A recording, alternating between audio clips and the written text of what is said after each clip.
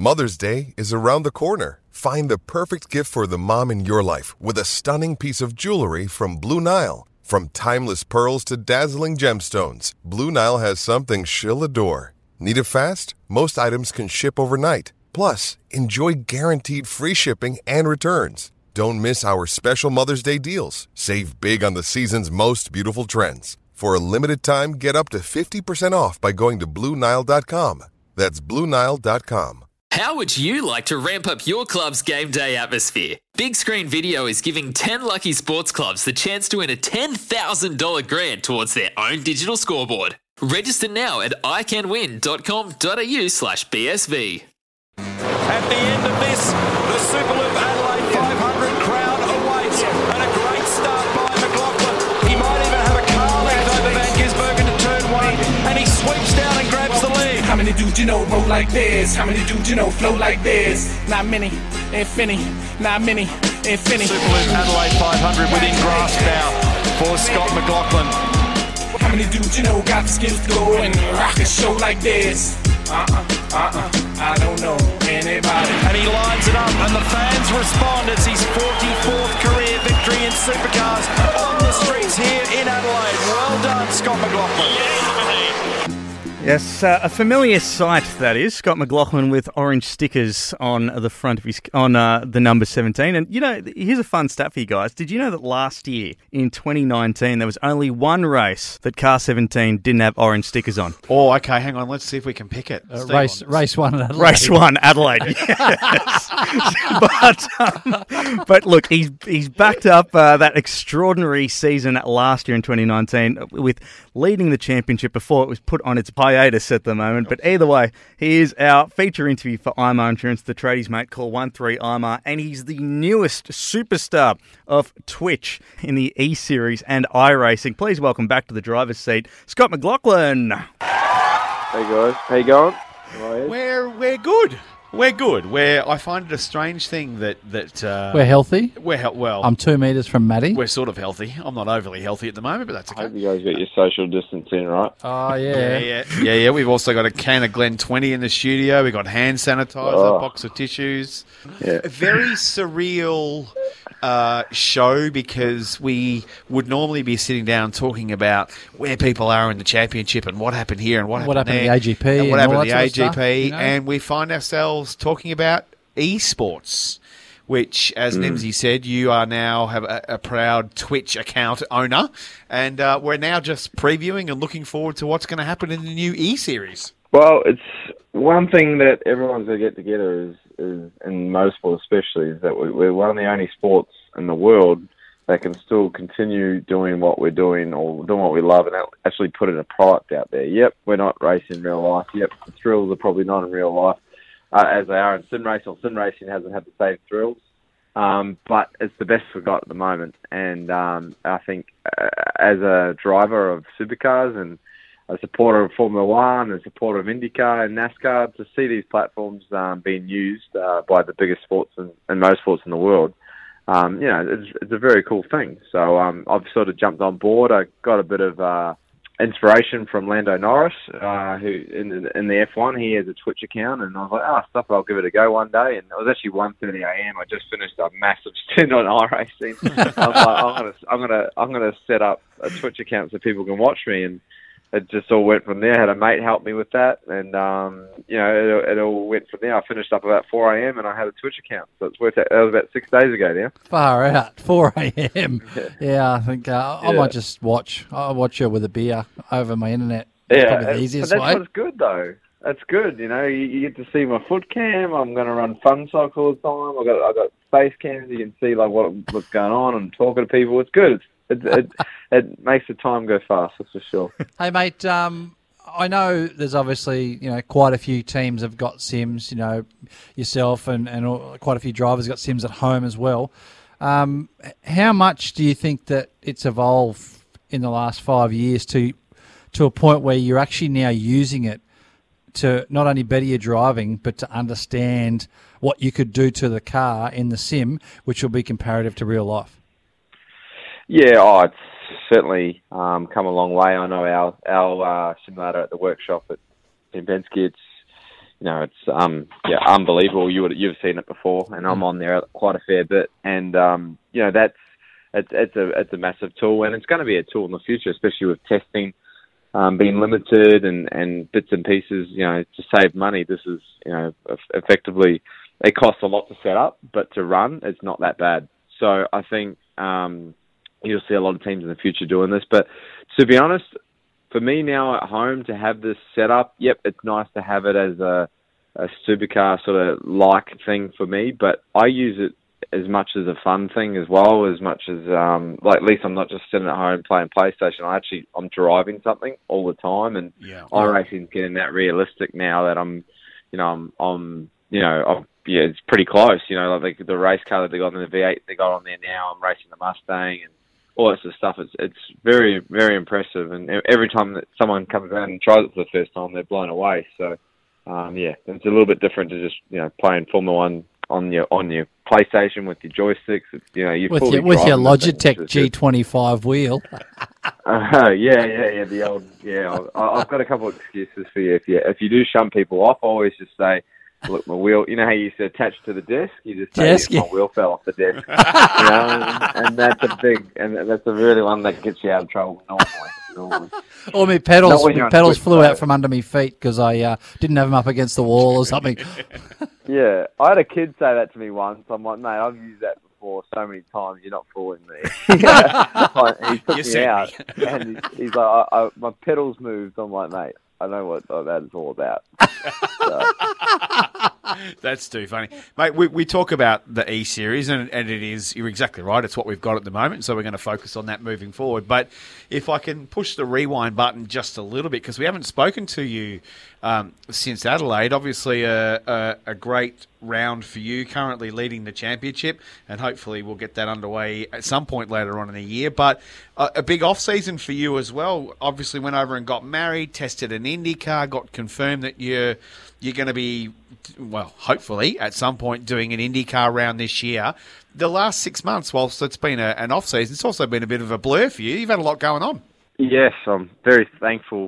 We're both, me and Carly, are very thankful we got married. I'm obviously married in the States, and geez, I couldn't imagine trying to do that now, or we wouldn't be able to do it now. Yeah, so it's that's been good, and then obviously the opportunity to test the car and test the race car over there and stuff was really cool, and obviously starting Adelaide was awesome. But look, Adelaide went really well. Just we're solid, it's all going to be about details this year and learning a new car, new damper, and I was on, the first day at AGP, I was a bit disappointed with my qualifying effort. It wasn't the best lap from me, but we weren't 100% on top of the car.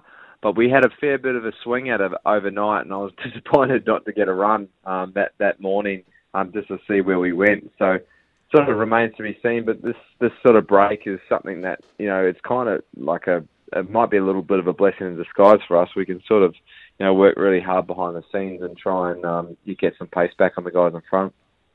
Mate, is it much different? I mean, obviously there's a lot of changes within the car, not only just shock absorbers have been spoken about a fair bit, but obviously the parity side of things and the front and the front under tray and the rear wing on the Mustang is a lot different now. All the aero is totally different. Can you notice a massive difference? Because obviously, it didn't look anywhere near as easy at Adelaide as what it was last year, which you would expect with everything that's happened. But does it feel the same way in the car as what it looks?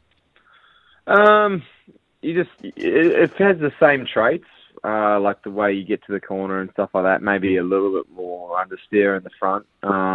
But it's actually a lot harder to drive. I think on top of with the damper, obviously, but I think with the lower grip and stuff, you don't, you get punished a lot more for a mistake and stuff like that, and you can't sort of overdo the limit as much as you did. So I guess last year and probably the year before that, the cars I felt like they were a really, really nice aero package.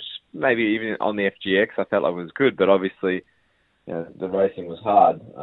But to drive as a racing driver, it was a pleasure to drive. But we got to get the show right. And now they do.